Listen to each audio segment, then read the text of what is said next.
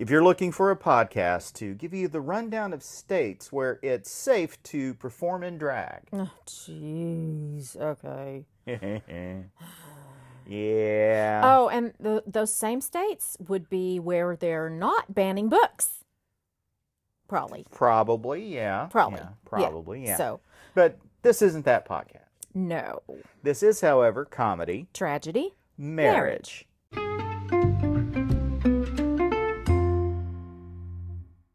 Welcome to Comedy, Tragedy, Marriage, a podcast where a married couple take turns each episode selecting a movie, TV show, or documentary to watch. We watch it together, and then we sit down and discuss it together, and discuss why we either liked it, loved it, or loathed it, and then share that discussion with you. I am Stan the Movie Man. I review films at stanthemovieman.com. You can follow me on that hell site known as Twitter, as long as it's still running. It sort of shut down earlier this week. Twitter. Twitter. So Twitter. I need to pronounce it with a D to make you happy? No, I'm just going to heckle you regardless. Fine then. Twitter. At Movie Man Stan. You can follow the podcast there as well. At CT Marriage. You can send us emails. comedytragedymarriage@gmail.com. And you can also send us a voice message simply by clicking the link in the description of this episode. If you would be so kind, go to Apple Podcasts and give us a 5-star review as well as a follow, and that will help other people find the podcast. And if you can't do that, then please share us on your socials. Joining me as always is the love of my life, the light in my sky, the pillow upon which I rest my head sometimes. My other half. Oh, I'm having a thought right now, but Yeah. I'll share it with you during later. the break. Yeah. Maud the Quiet Broad. Well, which not really rarely but, happens. Yeah. But this week it was my choice, and I chose the 9-time Oscar-nominated film All Quiet on the Western Front. It's available to stream on Netflix. It is a German production. It is and one of the things it's nominated for is a foreign language film. And it is, a bit of a surprise, I think, as far as how many nominations it got, including Best Picture, because it was a Netflix film. It only cost $25 million to make. That surprises me. Having seen the thing and looked at it. $20 million to make. That surprises me even more. And it is, it's in German. So it is, a film that doesn't normally get your Best Picture nomination for two reasons. It's in a foreign language, and it's a Netflix film, primarily streaming. It was released in theaters briefly to get an Academy Award consideration, but it was only in there maybe a week or two. It stars Felix Kammerer, Albrecht Schuch. Got to get the in there. Yes, that's a German thing. Aaron Hilmer, Moritz Klaus, Adrian Grudenwald, Eden Hasanovich, and Daniel Bruhl, among others. It is set in World War I, near the end of World War I. A group of 4 high school students decide to join the army. They have been moved by the patriotic speeches that their high school principal gives. Such patriotic fervor. Yes. And they think it's going to be this grand adventure where they will leave as boys but come back as men. Well, that may true in some ways. In some ways. But I don't think they would come back as the men they were thinking they were going to come back as. Yeah, war is hell. Yeah, it is. And the movie follows these four as they go from idealistic young men to war-weary soldiers. And it also takes a look at the people who are guiding the war or trying to stop it, as the case may be, and how their experiences are so very, very different from the generals who are, way back in the cities and enjoying very rich foods and wines and things of that nature, and the diplomats who also are in a very fancy train because they are going to a peace conference, to try to get an armistice with the Allies, and they too are eating very full meals. They are living the high life, yes. And their soldiers are slogging through mud, muck, cold, wet, disease, I'm sure. Yes. One of the first things that you said, and I agreed with, was this had to be a fun shoot. Yeah, I am sure it was quite unpleasant because they're constantly marching and running and falling into mud and puddles. And on a couple of occasions, our main character, Paul, played by Felix Kammerer, is caked in mud. In mud. Which may have been some sort of makeup, but at one point, he's in a hand-to-hand fight, and his face is being mashed down in the mud as the other soldier is trying to drown him or suffocate him in the mud. Yeah, in the mud, and the bubbles are coming up as he's gross. It could not have been a fun movie to shoot, but it says as much about that war is hell. Especially for those who actually do the fighting, as opposed to those who are way back in the back, who are just directing the pawns on the chessboard. Mm-hmm. And also the inequities in our society, or in their society, but in our society as well. About, the haves and the have-nots, and, the young and the poor tend to be the ones that go off to war, and the rich and the powerful tend to not. So it works as both a war movie and as an allegory for fairness and being, the powerful using and abusing the poor. I'd like to talk a little bit about the original material on which this was based. Mm-hmm. It's based on a book by the same name, All Quiet on the Western Front, written by Erich Maria Remarque, born Eric Paul Remarque. He was born in 1898, died in 1970. This is considered his landmark novel. It was published in 1928, and it was based on his own experience in the Imperial German Army during World War I. The book was an international bestseller, and it created a new literary genre, and it has been adapted to film several times, actually. The one we watched is the most recent one.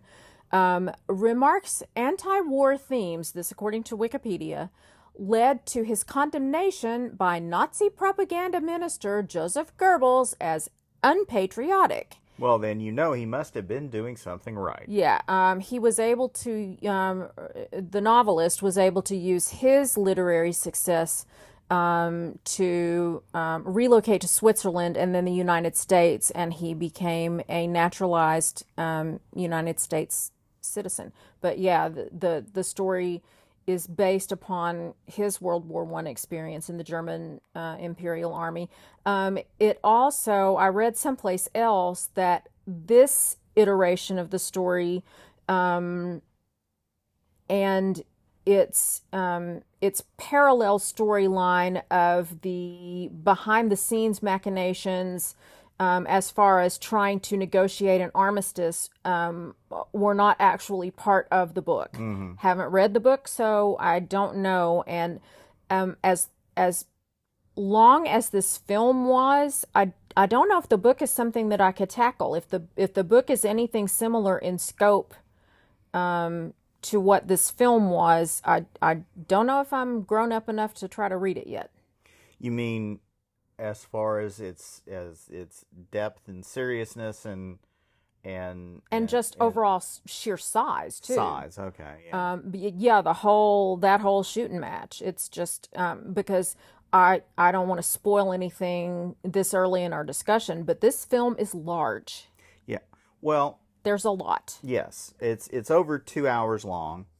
There's that, but it's large in other ways too. Yeah, it's large in scope, and kind of requires you to pay attention. Now, I decided that instead of the original German, that we would watch it with an English dub. And I am glad that you made that call. I would have, that would be my preference. Yes. And we did have the captions on because I am a lazy TV viewer and I think my hearing's starting to go. So I like having the captions to read. Yeah. So, in this particularly, I think it was helpful. Yeah. And seeing a movie that is in a foreign language with subtitles in a theater is much easier to pay attention to because the image is so much larger. Even while you're reading, you can still pretty much see, what's going on Yeah, that in makes the screen. sense. Whereas on a TV, if you're watching a foreign language film or a show, documentary, whatever that It's is like, in a foreign language, are the captions big enough to read? Well, Also, your attention is down at the bottom of the screen, whereas the action is happening in the middle and top of the screen, and it's easy to miss stuff. and it's easy to miss things that are going on. So I unilaterally decided to put on the English dub, and I'm glad that you thought that was a good idea. Even though you unilateraled me, yes. Yes, I did not include you in my decision. You're such and for a man. that, I apologize. Now, something you talked about, the sheer size of the book. Now, it's impossible to tell exactly, if it's small print or what. But according to the Wikipedia for the book, it's 200 pages. Huh. Which seems weird. It does. Now, of course, Wikipedia. Is that an English translation, you think, or in the original German? I think it's probably in the German. But you probably have a copy of it at your library. If not my branch, I know we have it in the collection somewhere. So you could look it up and see what's what. I can indeed. But yeah, and perhaps the addition of that parallel storyline of the negotiations made it larger. And I don't know if the German general who is adamant that they continue fighting right up until the end. I don't know if that part's in the book either. Yeah. But it is both a beautiful and ugly movie. It is. You commented more than once that there were some incredible shots, some just gorgeous looking images. The cinematography is just outstanding. And I'm thinking that that's one of the things it was nominated for an Oscar for. Yes. Yes. Uh, I totally get that. so,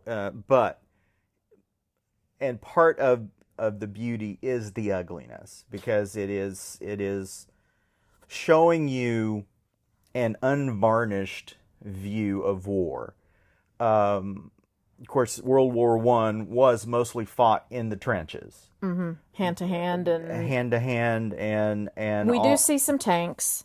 There were a few tanks. There were a few airplanes. There weren't many airplanes. There were flamethrowers involved. There was poison gas. There, but mostly it was fought on the ground by men who, sometimes would advance a few hundred yards and, kill as many people as they could. And then they would be overrun. There's a couple of information cards at the end of the film that talks about how the front lines only moved a few hundred yards over the course of the war, but back and forth.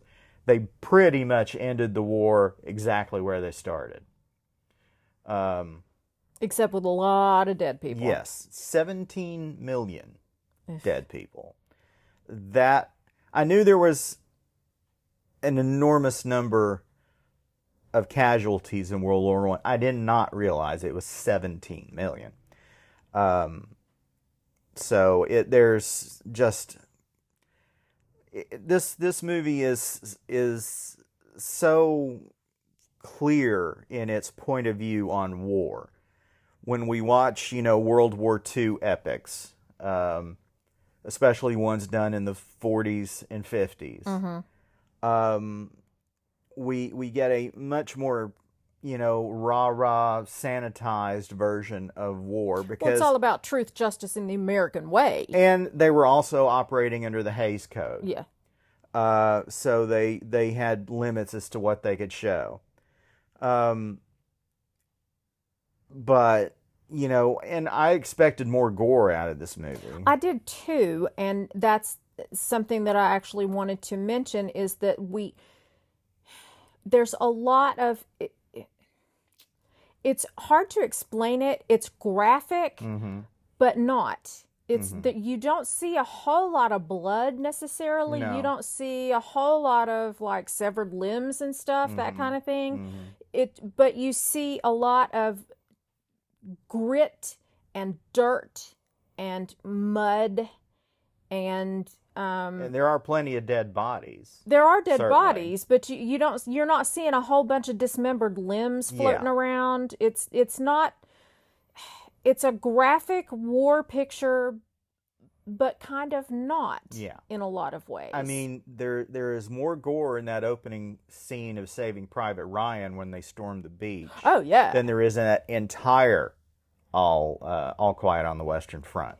That is not to say that it is not intense. Yes. Because it's extremely intense. Yes. And you mentioned something about the scope of the film. It doesn't cover a lot of time. No, hardly any at all, really. But it's huge looking. Yes. It feels like a war epic. It's the color palette is drab and gray. It's desaturated mostly. It's desaturated, but it's still graphic with a lot of contrast in it. And again, that owes, I think, in part to cinematography, to the vision of the director, how how everybody associated with the production wanted it to look and feel. It feels cold. Yes. Almost tactile in its cold sensation that it gives you, because of the color palette and the graphic contrast. But there's it's just cold colors.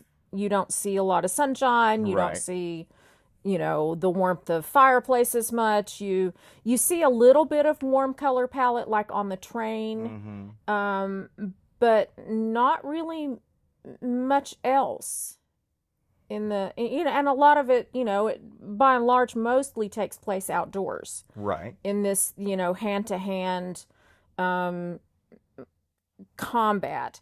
There are also sound design was incredible because where we have hand-to-hand combat where bayonets are being used, that squelching sound is visceral almost to, I'm not a squeamish person, but it's visceral almost to a stomach churning degree. There, at one point, Paul uses what looks like, I thought was a shovel at first, but apparently it's some sort of axe because he's hacking into this hacking guy. into people Yeah. with it. And at another time, he uses a dagger and stabs a guy like 6 or 7 times. And there's decent amount of blood in that one Yeah. because he's bleeding out the mouth. It is a devastating movie. I mean, there's no real happy ending. No, and it's not like there's And there doesn't have to be. no. In this case, there shouldn't. No. Because the whole point of view is just this ongoing hellscape of war. This meat grinder Yeah. that is just taking away a big chunk of a generation. And it's not like there's even a linear A to B to C to D plot. Yeah, no, there's really not much of a plot. Other than, will these boys survive? And if so, how?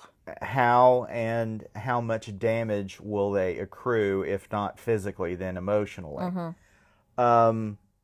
Because you can see they're bright-eyed and happy, the 4 high schoolers, as they head off to war. They think this is going to be an adventure of a lifetime. Yeah, they're caught up in the errant The fervor. yeah, the errant notion of maturity and romance and being soldiers And nationalism. oh yeah. But then, the longer it goes on, the more they see what they're really involved in. You can just see their face, their eyes turn gray. You can see the light go out of them. Yeah.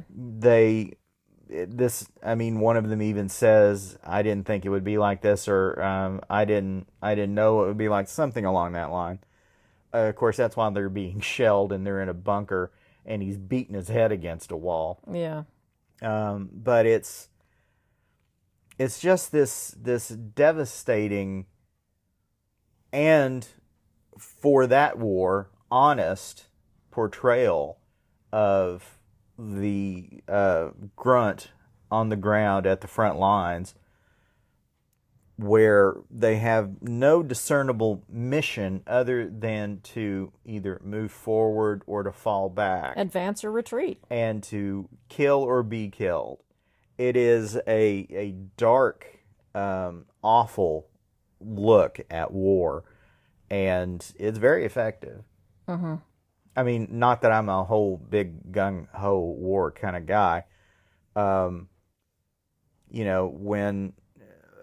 now, anyway, a large part of our war, at least from what I can tell, I mean, we still have boots on the ground in a war, but, a large part of our war is either done from 50,000 feet in a fighter jet, or from some base somewhere flying a drone. And of course, even that has its emotional toll on those who carry it out. Sure. but it certainly isn't anything like World War One.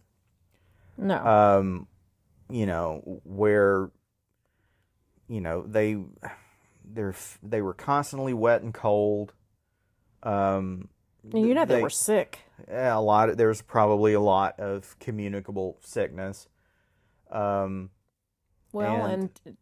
mud-borne pathogens, toxins. I mean, just dysentery. The athlete's foot alone, or trench foot. Trench foot, yeah.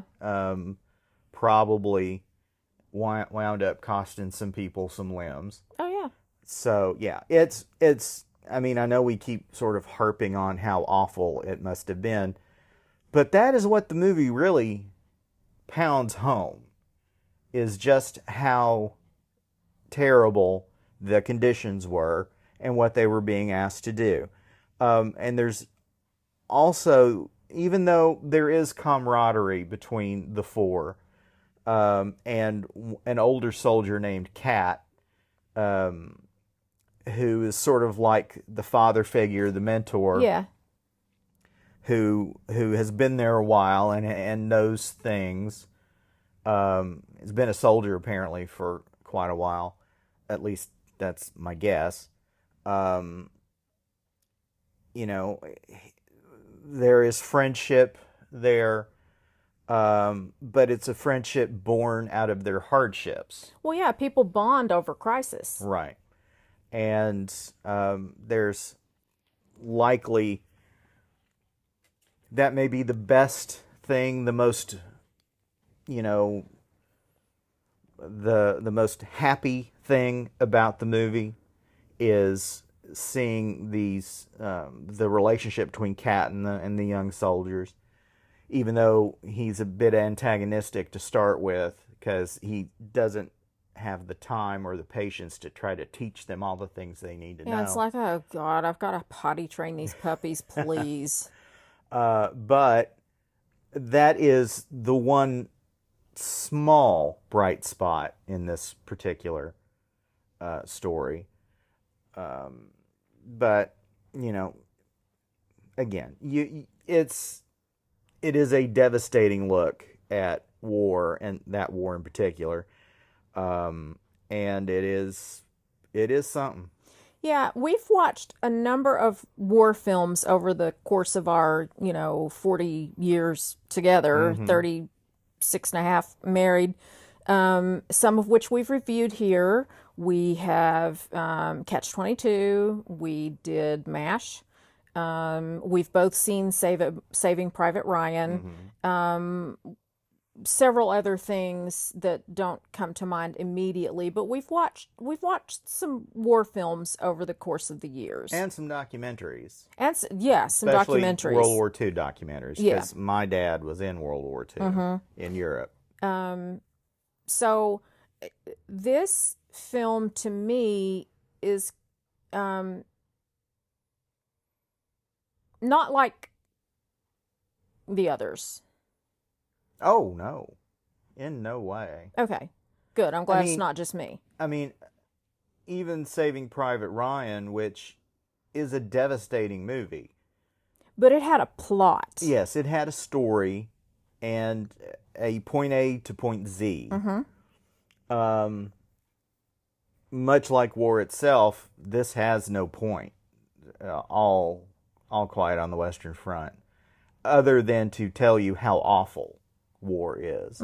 It is an indictment on those who send those to war, the leadership that sends young men to war, and it's still mostly young men. Yeah.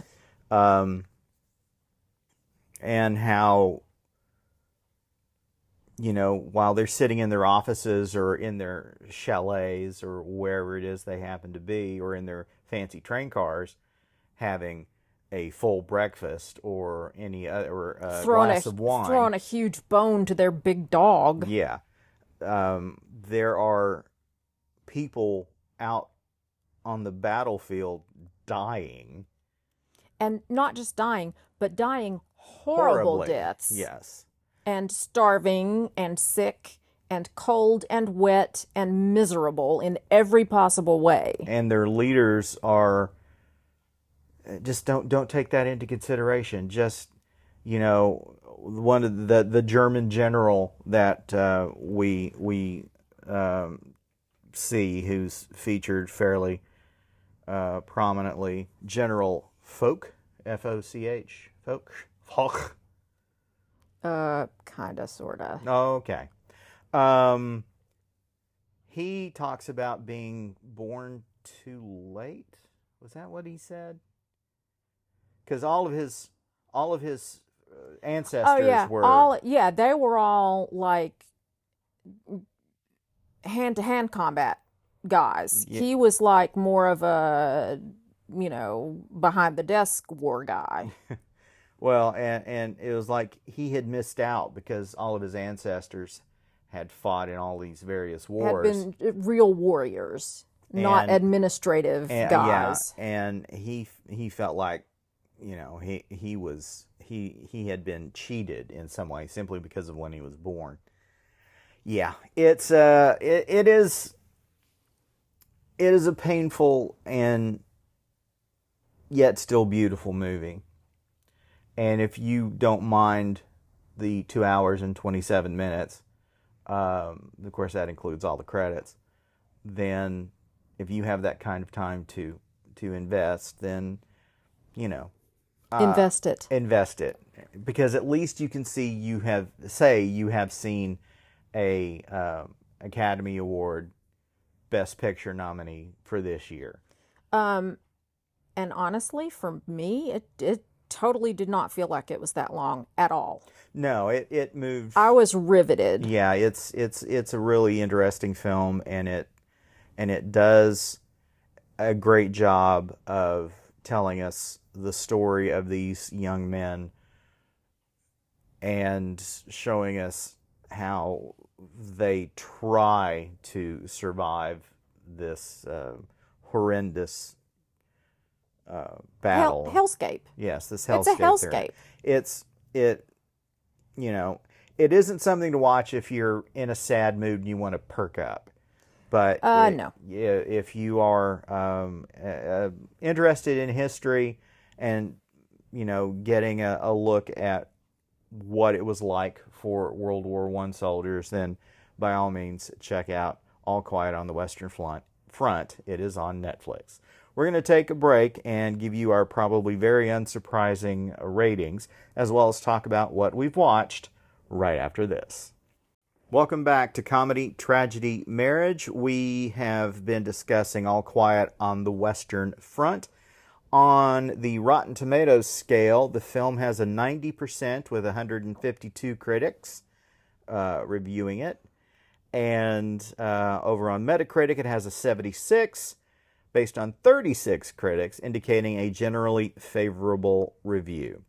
One reviewer for Netflix Junkie wrote, "It does not pull its punches, with the screenplay having the potential to make you squirm. The film touches upon the loneliness, the catalyst of desperation, the fear of civilians in battle, and the chaos." Ben Kenigsberg for the New York Times was less impressed. He prefers the 1930 version of the film, but appreciated the pounding soundtrack. He also praised the addition of a parallel plot tracking the armistice, even if it diverged from the first-person narrative of the novel.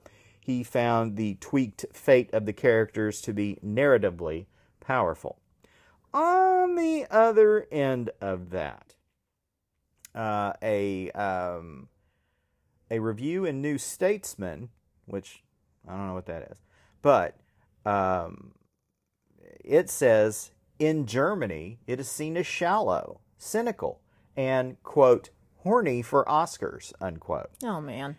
Military historian and a German military historian and professor believes the film is incorrect, loaded with cliches, and not very authentic. Well, I don't.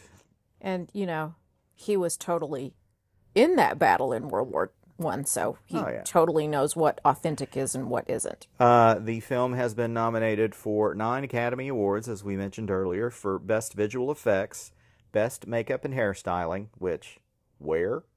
Best Cinematography, Best Production Design, Best Sound, Best Original Score, Best International Feature Film, Best Adapted Screenplay, and Best Picture. And now that we have discussed it at length, please tell me, what did you think of All Quiet on the Western Front?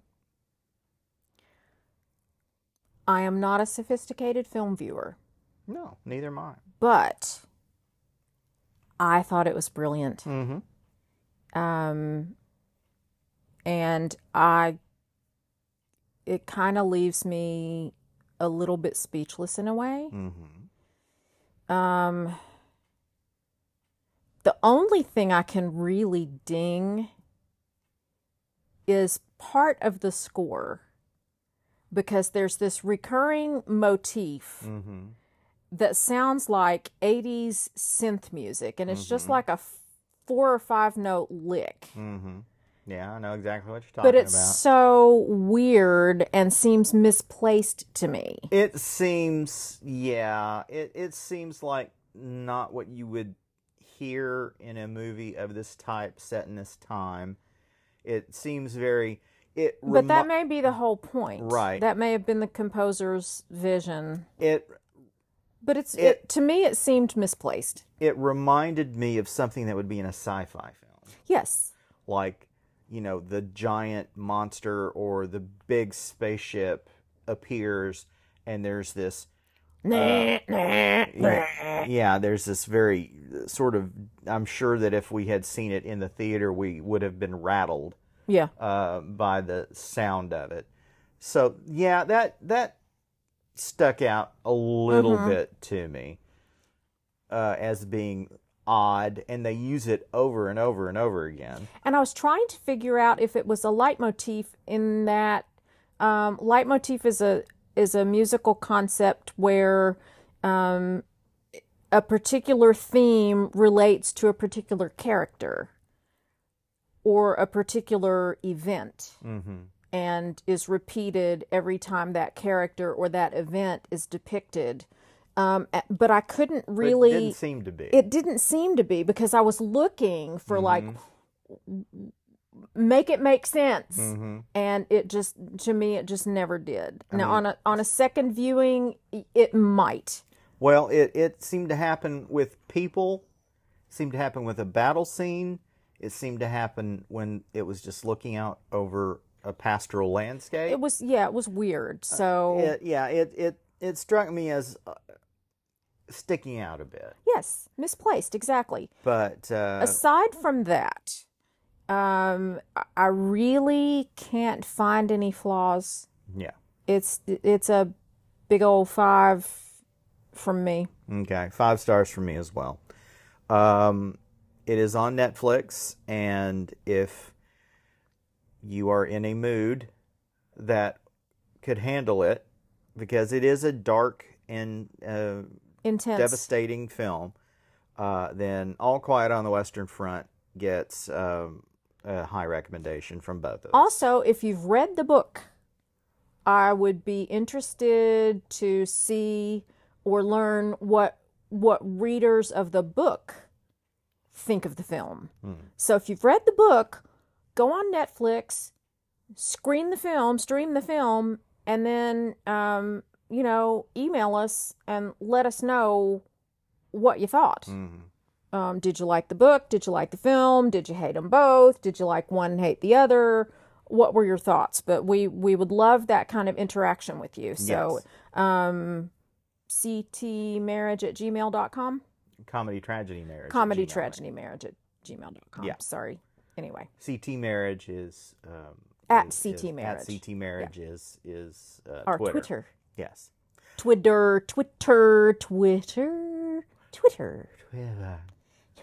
Just gonna soften all of those consonants. Like Jennifer Coolidge. Twitter. What have you been watching? Okay. on the theme of, testosterone and male bonding and conflict. The only thing of note that I have to watch is one night I stayed up really late and I was searching. I was in a Vincent D'Onofrio kind of place. So I searched Vincent D'Onofrio, and one of the things that came up that he was in was 1999's made-for-TV movie, actually, That Championship Season. Now, this particular production was, again, made for TV. I'm thinking it was for Showtime. I'm on the wiki. It was made for television film. It's about this particular iteration is the 20th reunion of 4 members of a championship high school basketball team and their coach. The film was based on Jason Miller's Pulitzer Prize winning play from 1972, also titled That Championship Season. It was a stage play, and then it was also made into a movie in 1982. This 1999 version was directed by Paul Sorvino, who also portrays the coach in this film. However, in the stage version and the 1982 movie, Paul Sorvino, obviously much younger, played one of the ball players. This was a powerhouse cast of people, directed by Paul Sorvino, as I said, starring Paul Sorvino, also Vincent D'Onofrio, Terry Kinney, Tony Shalhoub, and Gary Sinise as the ball players. This was wonderful and made me mad because there's a lot of very racist, derogatory racist language, not just at African American people, but people of Jewish heritage, of Italian heritage. I think there are a couple of slurs aimed at the Irish as well. And Paul Sorvino as the coach, fair amount of misogyny as well. Oh, well, of course. Of course. I don't like Paul Sorvino being a jackass, but his character was a jackass, and Paul Sorvino, being the actor that he was, played it to marvelous effect. Mm-hmm. And it pains me to say that.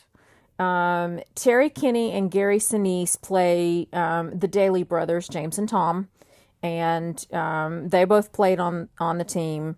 And Vincent D'Onofrio is Phil Romano, one of their teammates, and Tony Shalhoub is the mayor of the town they live in, and with bleached, sort of reddish blonde hair. Is very strange looking.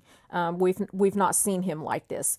But the basic time frame and plot of the movie is they come together. It takes place over the course of an evening. They've gone to the school and been celebrated, and then they all meet back at Coach's house, and to relive the glory days of that championship season. And over the course of this, we get into a lot of the nitty-gritty about what's happened to them in the 20 years since that championship season, how their lives maybe have not turned out the way that they thought they would. One of them's kind of a man whore womanizer type. The other, Tony Shalhoub's character has become the mayor of the town. One of the Daly brothers is a junior high school principal with aspirations to be involved in politics and, delusions of grandeur. And the other brother is just kind of a pitiful alcoholic ragdoll shell of a man. And over the course of this evening, they they end up at each other's throats, and they're like taking turns eviscerating one another verbally, Okay. and the fisticuffs happen, and then at the end, it's like everybody's all, they reconcile, and there's a teammate who we never see. We hear him talked about, but he's absent, and he has been absent from any reunion that they've ever had. And it's like, why does this guy never show up when everybody else has this blind allegiance to the coach and this rose-colored glasses view of their championship season? And we eventually, those layers get pulled back in the course of this. Just tour de force performances from all of these actors, and it was glorious and frustrating, and I'm really, really glad I spent the time to watch it, and I streamed it on Tubi. Is it frustrating because everything's all hunky-dory at the end, or? A little bit. Okay. It's like it's tied up a little bit too neatly, and over the course of the evening, part of what I got from it is that this coach was mentally and psychologically very abusive to these boys. Mm-hmm. Winning at all costs. Got to get the best out of them. Got to get the best out of them, yeah, and be a man, and all of this, Yeah. And it almost not Stockholm syndrome, but a love-hate relationship with your abuser. Mm-hmm. And he had been a very abusive, but again, very loving figure. It's very complex. Mm-hmm. And the way that it's staged and everything, it's obvious that it was written as a play. Mm-hmm. Which, I dig stuff like this with small casts and really deep dives into characters. It's like mostly a single location kind of thing? Yeah. Okay. Yeah. All right. So really, really, really good. Yeah. Tubi is a streaming service that is free. You get commercials. That's when you go pee and get a sandwich. Right. Or pause it. And so that it's a free service. So. Yeah. No monthly fees there other than your cable subscription. Tubi, Tubi. Yes. So not to be or not to be. Gotcha. I see what I did there. Yeah, I did. Yeah. You and I have been watching Star Trek Picard. Okay. Third and final season. God. Okay, so I was debriefing with a friend of mine the other night after he and his wife finally watched it, because the night that it streamed initially, she had already crashed out, so that he didn't watch it without her, and I'm like, that's way cool, but dude. And he brought up a couple of points that, like, the Picard big conflict storyline with the young character that we saw, the young male character, was like, on one hand, Picard seemed, involved and invested, and on the other hand, not so much. And, there's humans doing things that humans wouldn't necessarily do. And, how are they going to make all of this work out? And I'm like, well, yeah, there's a lot of magic band-aids that are going to be pulled out to explain things and sort of wrap them up. But I'm sorry, I am all about me some Worf. Yes. So this was it wasn't a Worf-centric episode, but we got some good Worf cake happening, and I was so happy. She loves herself a forkful of Worf. # Worf is my dream date, and grayed up, gray-headed, gray-bearded Worf, son of Moog, and this whole list of, things that he goes down. House of Martok. Son of Roshenko. Bane of the Duras. Bane of the Duras family. Killer of Gowron. Yeah. That showed up in my socials today on a Klingon themed Starbucks cup, where the barista had labeled all of that stuff on the cup, and I'm like, oh, this makes me so happy. But yeah, Worf just anyway. Yeah. There's a lot of fan service. Right, there is. But there needs to be more because we have Picard, Riker, and Beverly Crusher together in one place. And then we have Worf off by himself with Raffi. Rafaela. And we haven't seen Geordi yet, although we have his daughter. We have his daughter. Who is a navigator on the bridge of the USS Titan. And, of course, Data is dead. But we've seen the promo. Lore is going to show up eventually. Yeah. And who am I leaving out? Troy. Troy. We've seen Troy, but she's not... You see, here's the thing. They've got them all spread out. They're all in various locations. We need to have them all clustered together. That's right. And we haven't gotten there yet. Of course, we're only 3 episodes in. That's true. We've got a little time. So I'm hopeful that the old gang will eventually be back. The band will be. We're getting the band back together. With the exception of Data, but we're still gonna have Brett Spiner as Lore. Yeah. But still, I want my crew back together in one place. I would love that. Yes, I would love for that to happen. That reunion of sorts. We did get a little. Am I spoiling if I mean, it was last week. With like the. Oh yes, who our main villain is. It looks like the big bads are going to be the changelings. Yes, the Dominion. Are we going to revisit Dominion War kind of territory? And did you catch the reference to Odo? I think so. Yeah, Worf said a good friend of his was in touch with him. Of course, did. Rene Auberjonois, who was the actor who portrayed Odo, passed away some years ago. And so that was sort of like, aw. But does that mean Kira is going to show up? Or does that mean O'Brien is going to show up? Oh, I would love me some O'Brien because he was already into franchises like Worf. I would love to see him show up in this one and make it a third like Worf. Yeah. So, but again, we have... Maybe even Cisco. Oh my God. Well, but Cisco disappeared at the end of DS9 unless he comes back as one of the prophets because he's half prophet. Yeah. There are all kinds of cool things that could happen. And there are people listening to this going, what are you people talking about? Are they on acid? What are they talking about? No, we're just Trek people. No. Mind your business. Yeah. So, anyway. And then on the other side of that coin, I've been watching The Mandalorian. Now, there's only one episode out of The Mandalorian on Disney+.